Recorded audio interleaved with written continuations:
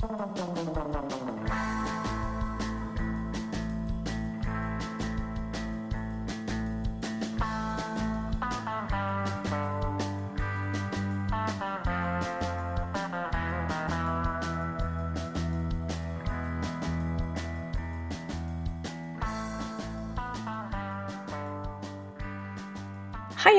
Welcome to this week's Secret Life of Cookies.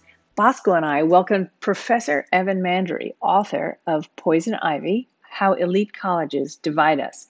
And really, I can think of no better person to explain not only last week's decision on affirmative action, but what it means for the future of colleges and college admission.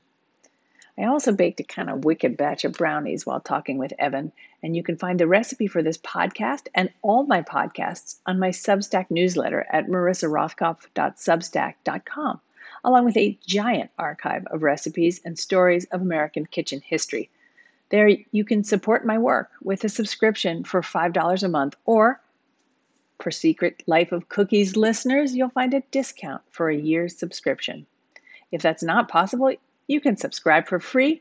Just tell a friend or two about it. And don't forget to join Deep State Radio as a member for special perks. Either way, I am grateful for your support. Now, enough of me. Here's Evan. Hello, and welcome to the Secret Life of Cookies. I'm Marissa Roadkopf, and I'm here in my kitchen on my side of town. And on the other side of town, or rightly quite close to me, is my guest, Evan Mandery, a professor at John Jay College of Criminal Justice, the place my mother used to call the John Jay College of Criminal Knowledge, but it was the olden days in New York City, and the author of a book that is so relevant right now, Poison Ivy, How Elite Colleges Divide Us. Welcome to the Secret Life of Cookies. Tell us the secret life of elite colleges. Thanks for having me. It's really quite appropriate to have you here because of what happened last week with affirmative action with the Supreme Court. But truly, this affirmative action decision, what's the impact going to be? Is it really going to change anything? Yeah, I mean, lots to be determined. And I think it's going to look a lot different at different colleges. I think it'll be different for like the colleges that have FU money, right? Endowments over $2 billion. Then it'll look at the colleges, that have a $500 million endowment. But literally, what happened is the Supreme Court ruled Harvard and University of North Carolina's affirmative action plans unconstitutional. So, one of the things when I was doing some background reading on you, you talked about how there was a shift in what affirmative action actually meant between between Kennedy and Johnson, and then it just sort of blossomed into meaning something completely different than what my wee liberal brain thinks it should mean. Yeah, I have a similarly wee liberal brain.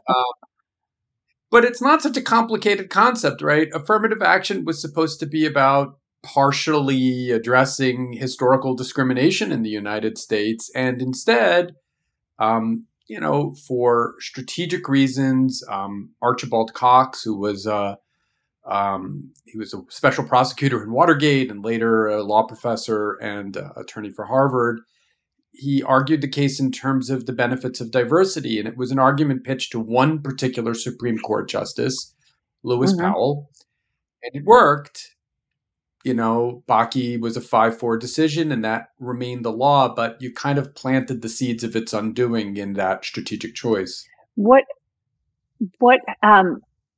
happened to what's going to happen to places like Harvard and the University of North Carolina? Like, is there an immediate reaction or immediate way they're going to react so that they don't have to worry about X, Y, or Z happening to them, or no?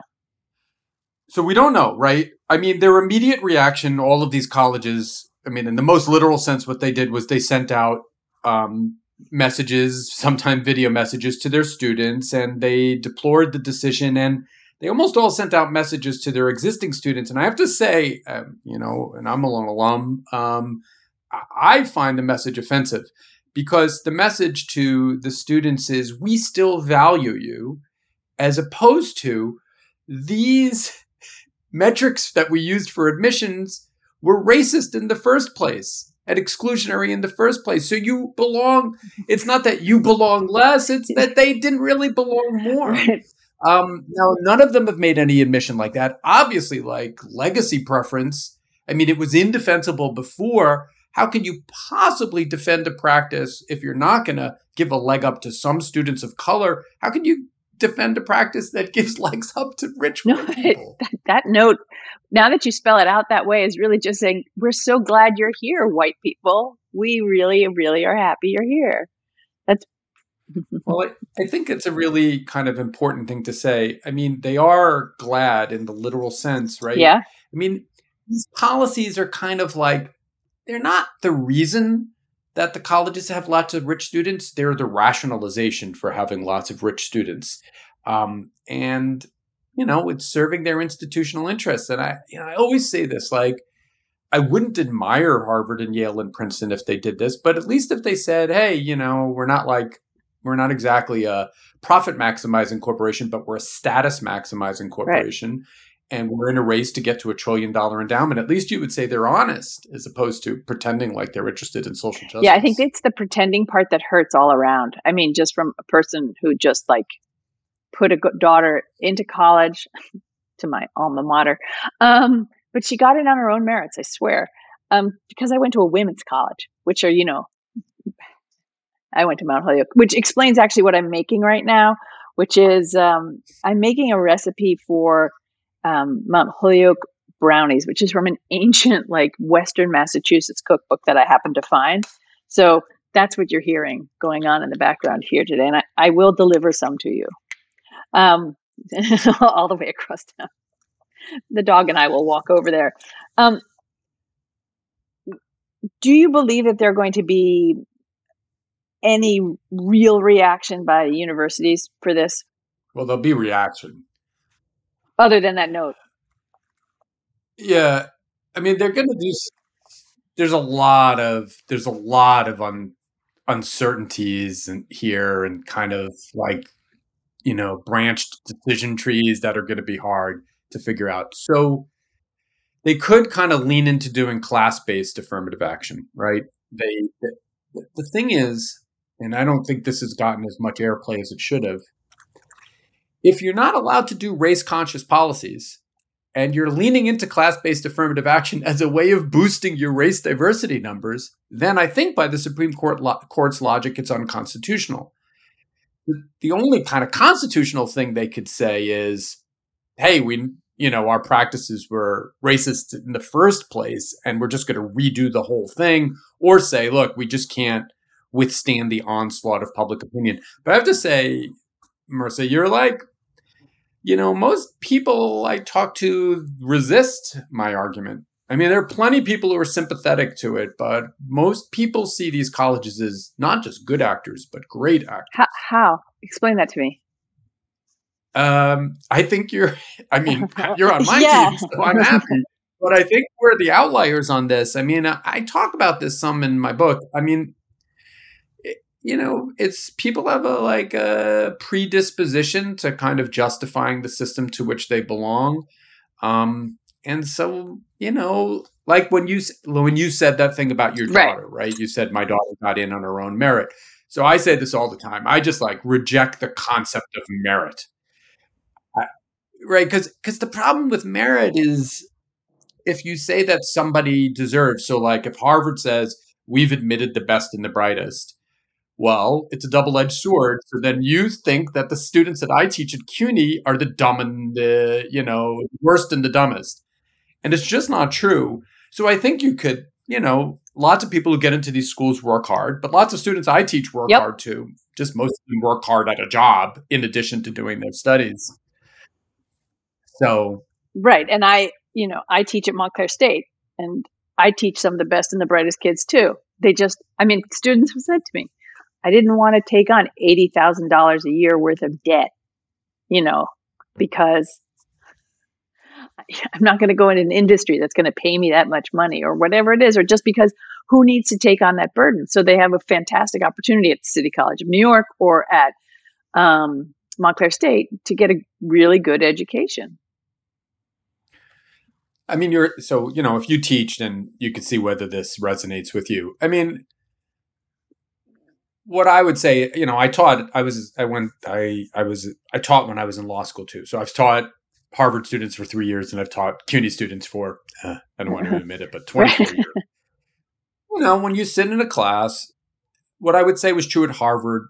There really wasn't anybody there that I thought, this work is kind of above their head. They all could do the Mhm. work. They had varying ability levels.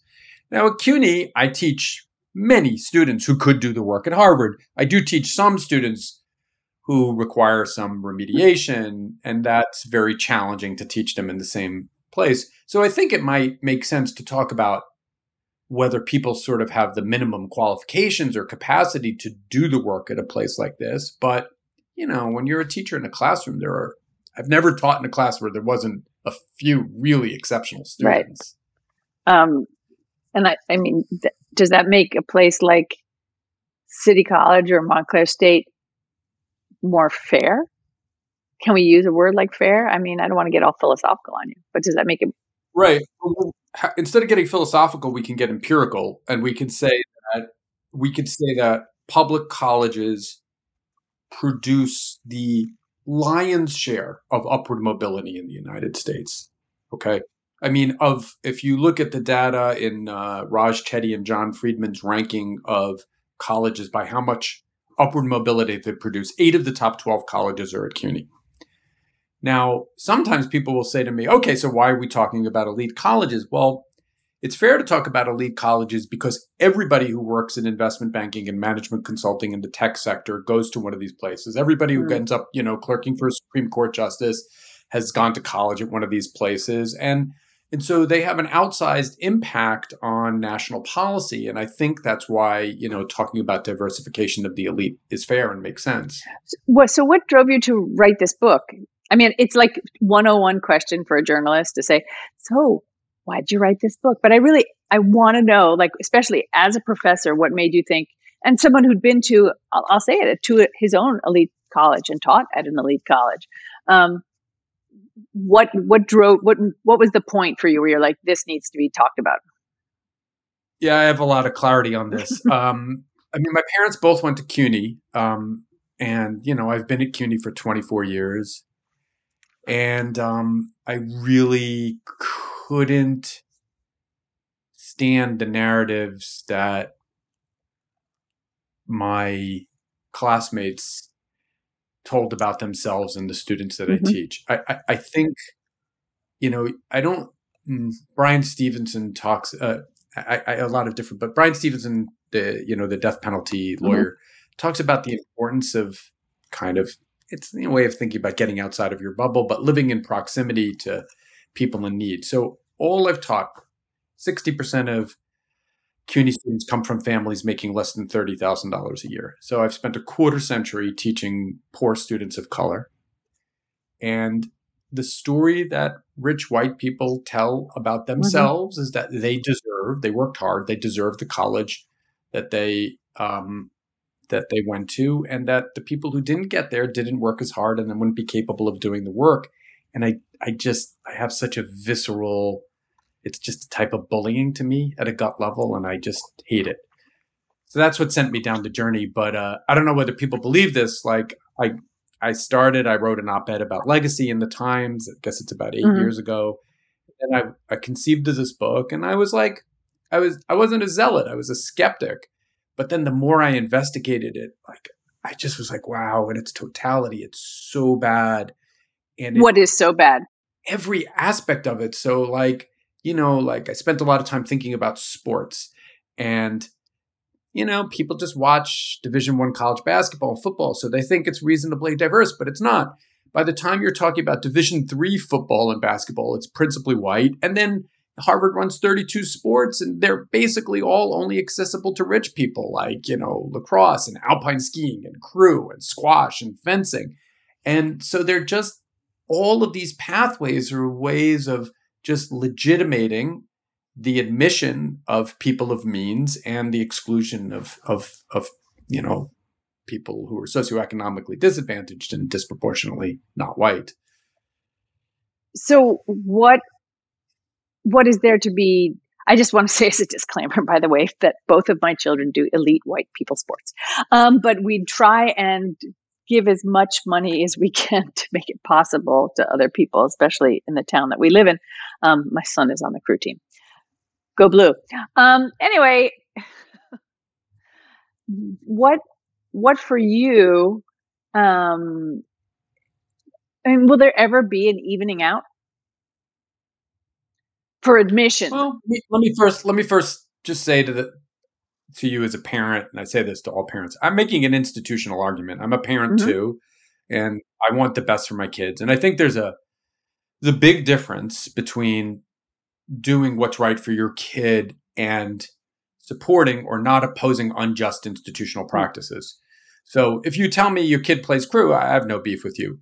If you tell me I want Brown to keep its crew team, well, then I'm going to be like, I think that's a mistake. And, sports, every European college has sports. They just have They're club club sports. sports. And that's what sports are supposed to be about. They're supposed to be a participation and teamwork and learning. And this all can happen. But is there anybody on the planet who cares how good Harvard's downhill skiing team is? It's preposterous. I'm sorry, there are a handful of people, the alumni of that Sure. And particular if I go to program. Goldman Sachs and I say I was on the alpine ski team, and the guy who interviews me was too, and we were made. Well, so you say that, but there's a whole book which basically makes the argument you just made. I read 100 books for my book, but one of my favorites is a book called Pedigree. That's by Lauren Uh huh. Rivera, a sociologist, and she embedded herself in like the human resources department of a consulting firm. I think it's Monitor. She doesn't say. And she says exactly what you just said. So first of all, they're only recruiting at 5 colleges. And then who they're picking there, they want people that they can play with. And so they see participation in sports like lacrosse and crew as proving character. And, people don't talk about this, but I say it to my students all the time. If they worked at fast food, as so many of them Mm-hmm. did, and I saw statistically something like 8% of Americans have worked at McDonald's in their life, McDonald's alone. they Right. have, Okay. yeah, McDonald's one, they have to take it off their resume. It's stigmatizing. And So, so I don't think there'll be an evening out. I just think there can be a less unevening, a significant less unevening. You're never going to get to a perfectly equitable society. but you talk about like little things that can be done that could help to move the needle more than, well, we'll talk about what the suggestions are, sort of from like Amy Coney Barrett about how you can, like, work the system for yourself in a second. But talk about the 1% changes the incremental changes that you think will make a difference. Sure. I mean, there's no one size fits all solution. I'll just put one thing on the table. Like, Harvard has a $52 billion endowment, and basically all of the colleges, they draw between 4 and 4.5% on their endowment every year. And meanwhile, they're earning between 10 and 15% on their endowment every year, and people are still giving them money. So their endowments are growing. What does the world look like if they increase the draw on their endowment by 0.5% or 1%? Well, a percent of $52 is $520 million. That's more than Harvard and John Jay's operating budget combined. So, none of these schools have expanded capacity, or Yale slightly expanded capacity, but they haven't significantly expanded capacity in decades. And that's a simple solution. And, they could eliminate. I mean, here's another simple solution. What would it take for Harvard to have a partnership with Bunker Hill Community College and say, we'll let in your top 5 graduates every year? But all of a sudden, going to community college becomes a pathway to the elite. And there's no better predictor of success in college than success in college. So they'd be smart, great students. And there's just lots of ideas like that. Harvard could partner with a high school and run a pipeline program. Ending early admissions. Early admissions is very, very bad for Why is that? students because they can't afford to commit to going to college without seeing their financial aid Right, which package. you can't do. Like, you just have to accept it. Yep. I'm just washing my hands. I'm washing the chocolate off my hands because that's the kind of conversation this is. So soon I'll be eating brownies and worrying about my own kids' applications. But go on, yes. I have one daughter who I sit as college, and another who is 17. So this is the summer, the precursor. How do you think? How do you think about the How do I think process? about the process? Do I have a pan of brownies in front of me? Right? Like this is not like why Xanax if I could eat these. Um, Well, what do you worry about? Because I make an argument I'll about tell you yeah. exactly what I'm worried about. I'm worried that um, my kid, who is brilliant, a genius, my baby, and is a very uh, like ahead of his time in the way that he thinks and what he thinks about, just had a rotten time in high school. So instead of being in the top X percent of brilliant high school that he's at, where everybody is an overachiever, and that's kind of the one of the questions I want to talk about, where everybody's an overachiever and high school wasn't right for you. Applying to college can be a challenge, especially so what if he has good SAT scores? Most places aren't going to look at that. So what if he, was the captain of the crew team? They're not going to look at that. They're going to look at what his grades are or what his ranking is before they sort him out. If there are 15 kids from his from his high school who are applying to that college, can everyone hear the anxiety in my voice? Then they're going to go, well, this child has a 5.83, which is like, an actual almost possible GPA score now. And other kids, and he does not.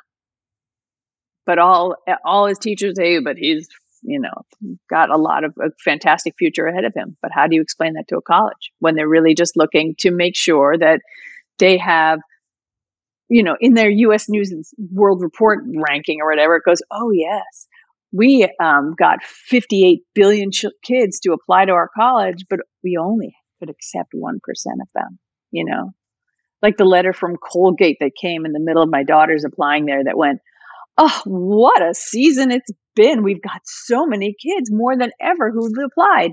Thank you. Have a nice day. And that was a letter. I mean, what's their point? Hooray for you, Colgate. Well, I do hear your anxiety. I mean, I could go on Uh, further if you wanted to, but that's just like a rough look.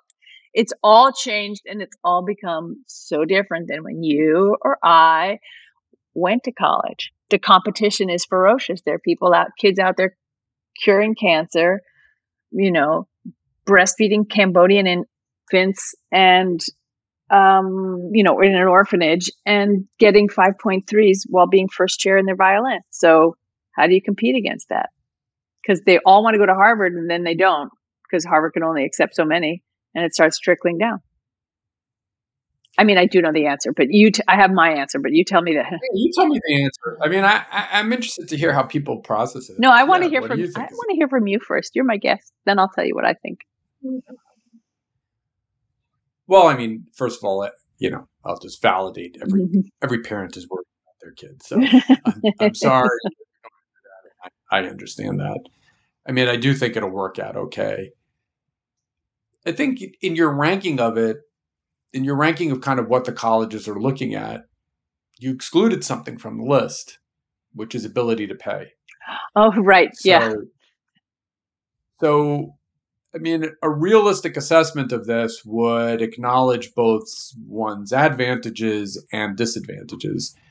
So, if one's able to have their child apply early and can say that they're not going to accept financial aid, well, as a statistical matter, they've probably quintupled their kid's chance of getting into that college, maybe Mhm. more. So you can't make any prediction about like whether you'd get into a specific college. And obviously, if you're targeting something, a place like Harvard with a very, very low acceptance rate. And remember, the problem at a place like Harvard is, you know, Harvard has 43% of Harvard students are in ALDC. So an athlete legacy, child of a donor, or faculty or staff member. Just repeat that percentage again. 43% of Harvard students are either a recruited athlete child of an alum, meaning a legacy child of a donor, or the child of a faculty or staff member. And so, That's pretty high. it's a big number. I mean, at Division III colleges like at Williams, like a third of people on campus are recruited athletes. I mean, they just have so many sports. So you're kind of running your competition. Like you'll hear, oh, they only admitted 3% of the students, but that's not really true.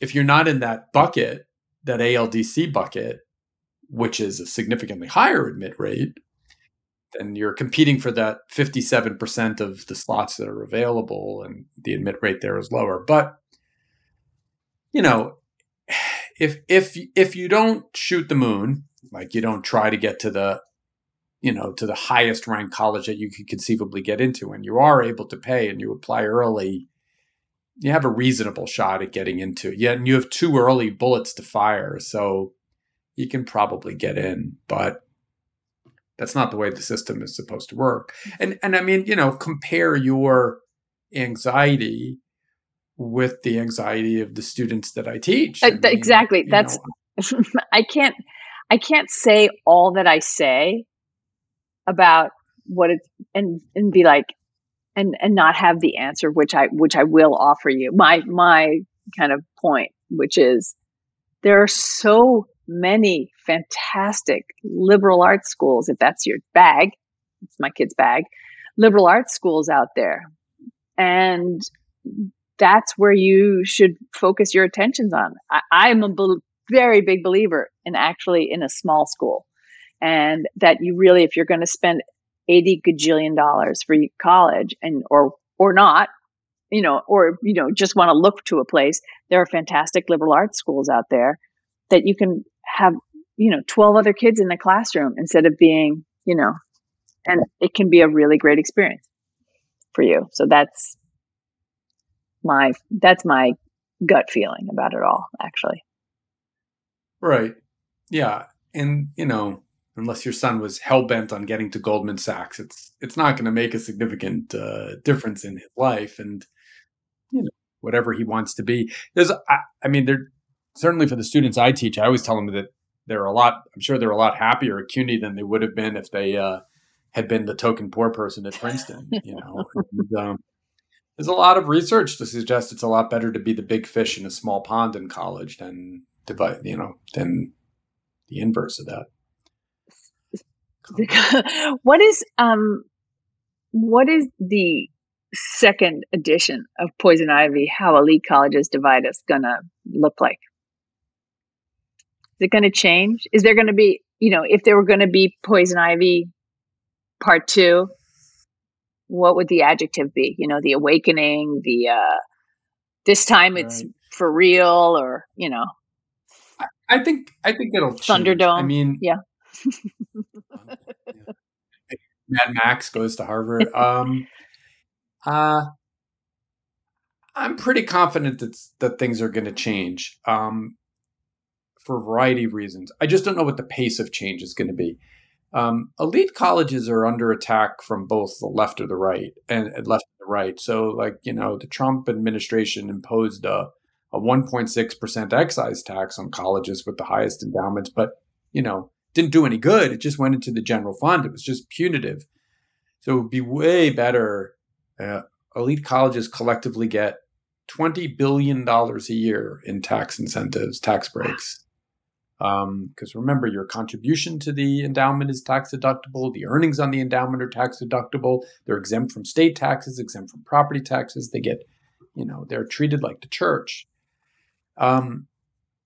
So the challenge will either come from the left or the right. It would make a lot more sense for the left to say, hey, if you're going to continue to practice this, you're going to have to pay, or this is conditioned on you ending these most objectionable practices. I helped draft a bill that's pending in Massachusetts that imposes a public service fee on colleges that practice legacy or early admission and redirects that money to community colleges. How's the bill doing?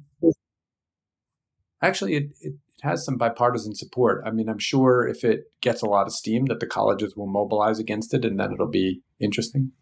I'm on the verge of starting a nonprofit where we're trying to create a grassroots infrastructure of student organizations to lobby for change. So, there are like first gen student organizations, but they're much more mutual support networks because it's so hard for those students to make it through college because they're all by themselves than they are saying, hey, you should change policies and admit more of us. So and you've seen in the wake of the Supreme Court decision, you saw a civil rights complaint against Harvard based on continuing legacy preference. The NAACP Legal Defense Fund has gotten involved. Actually, the civil rights complaint is a very serious challenge, and I really think that's the story. I think the story is how racist Harvard's existing policies are, race conscious or racial, has they have a conscious, disparate impact. So I think things will change. Now, do I think it'll happen in 50 years, 5 years? I don't know. I presume if you'd asked me this question, in 1830, I would have said, yeah, I think slavery is going to end because it's morally indefensible. But would I have bet whether it would take 30 years or 130 years? I don't know. And that's what it is. But I mean, I speak about my book a lot and these issues a lot, and tons of young people get this. Tons of young people who are, the beneficiaries of different types of privilege are willing to acknowledge that. And and I think there's lots of data on this. Young people are just generally much better than our generation is. Totally. And Completely agree. so presuming that there's still a democracy and still a planet to live on, I'm optimistic. Yeah. I'm not optimistic about the democracy and the planet to live Oh, on, you but are? I Oh. am optimistic. No, you're not. I'm optimistic. I'm more optimistic about colleges changing than I am about the first two things. This is a great conversation. I'm glad I can cheer you up. Yeah, actually, one of the things that I had wanted to bring up is, you know, I talk about it in certain terms, and people, and it's being talked about, this whole what affirmative action, this decision means. But the thing that it really, really draws attention to is just how, I mean, okay, no surprise, but when you start to put figures behind it about how racist and how the admissions policy has been, and really how it's sort of all been not so carefully hidden behind a veil. I'm glad you see that. That's right.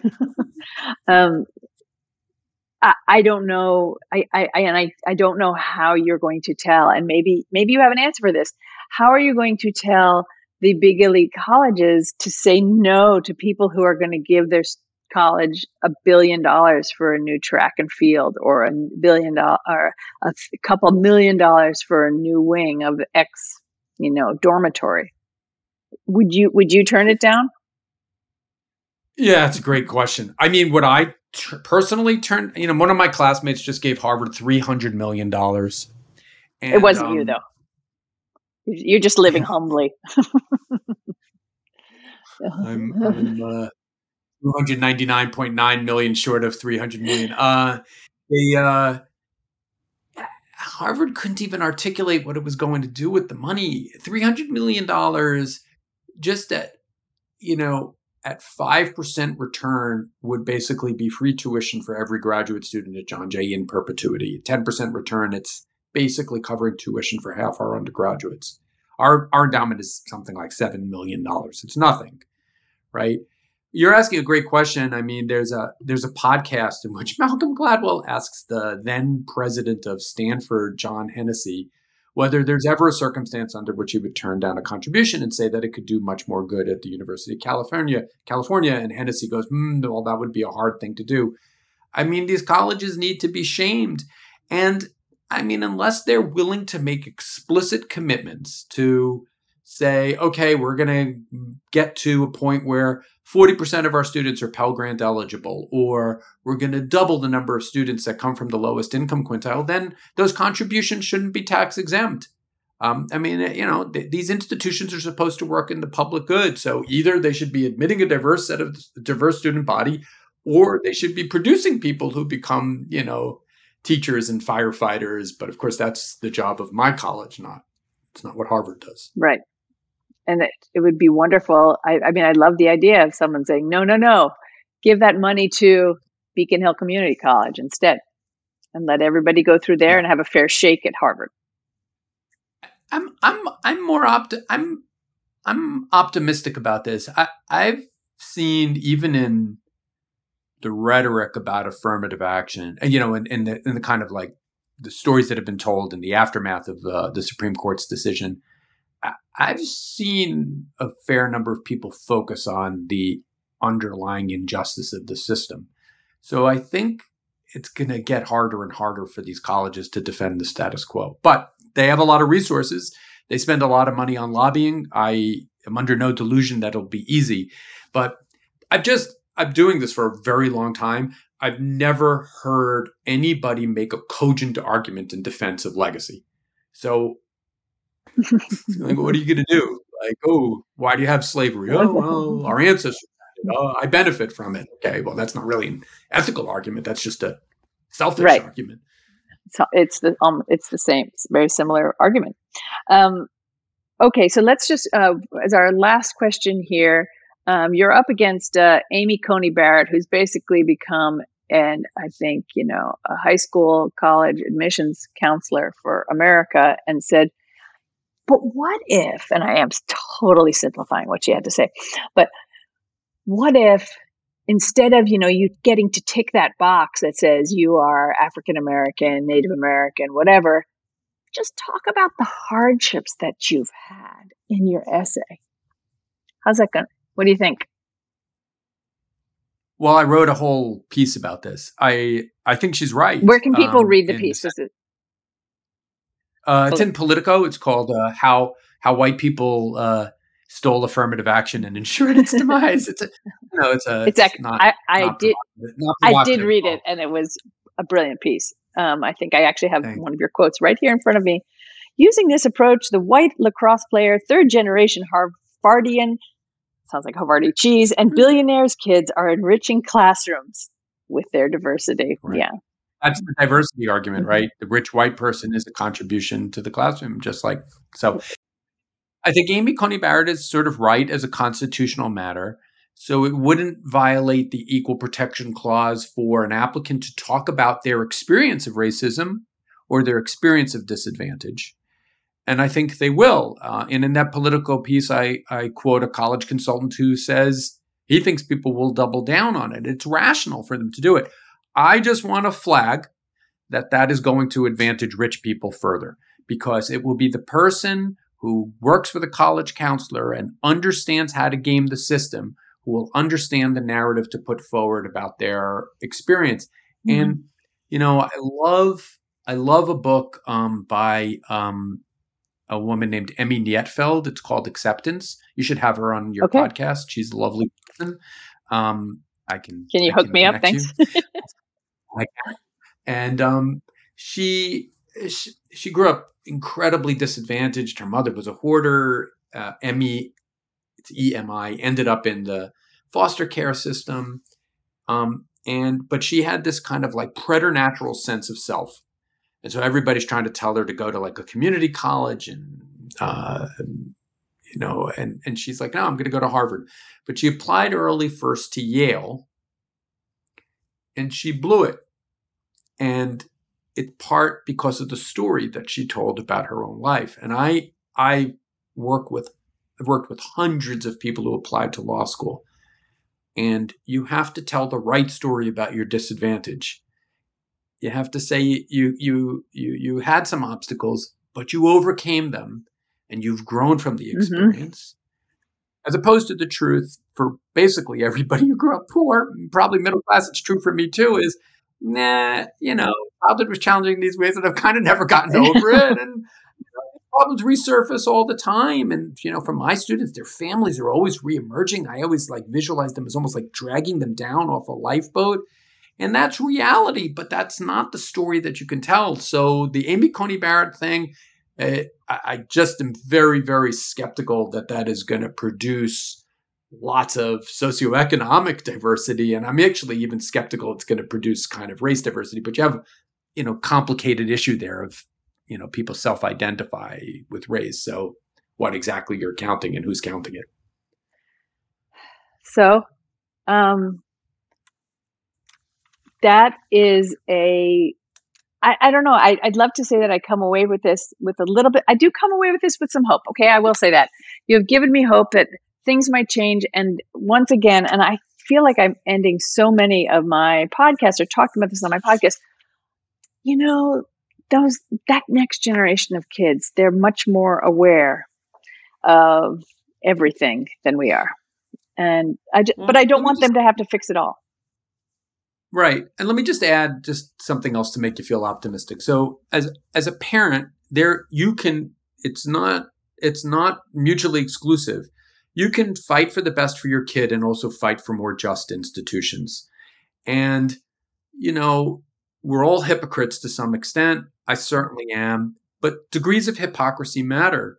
And there are more and less just communities. I happen to think that we live in a reasonably just community. I It's obviously imperfect, but I'm very proud that we live in a community that um, tries to produce diversity, has a plan to actually produce diversity among its schools, and the educators routinely talk about equity, and I think those things make a difference. Now, are rich people going to figure out a way to game the system? Sure, but just keep swinging. There's a lot of good you can do, and you have a platform, and you know, it's fine to worry about your kid, and it's also fine to think about how you make Mount Holyoke do its bit, because you have two, you have a student and an alum there, so do it. Mount Holyoke is actually doing an exceptional job. So I'm actually very proud of Mount Holyoke. Thank you very much. Um, and onwards and upwards, but they're doing a very good job. Um, so thank you very much for this, for coming on so quickly. I'm sorry you're not here to bake brownies with me, but I'm really grateful for being very clear about what is going on and how ghastly it is, but also offering up a little bit of what we can do. Um, Well, I'm grateful to you, and I'm very sad I didn't get to make. there will be a chance. So I really do recommend your book, Poison Ivy: How Elite Colleges Divide Us. I think it's a really important book, like as they say, now more than ever, for us to read and understand what's out there and what's possible. So I thank you very much. I think it's a much more hopeful and honest book than maybe what happened in the Supreme Court last week. Well, thank you, Marissa. I really appreciate being here and your Thank you time. so much. Thank you so much for tuning in. You can find Evan's book, Poison Ivy: How Elite Colleges Divide Us, wherever the finest books are sold. And you can find the recipes and links to everything you want and need at marissarothkopf.substack.com or on the Deep State Radio website. Have a great week.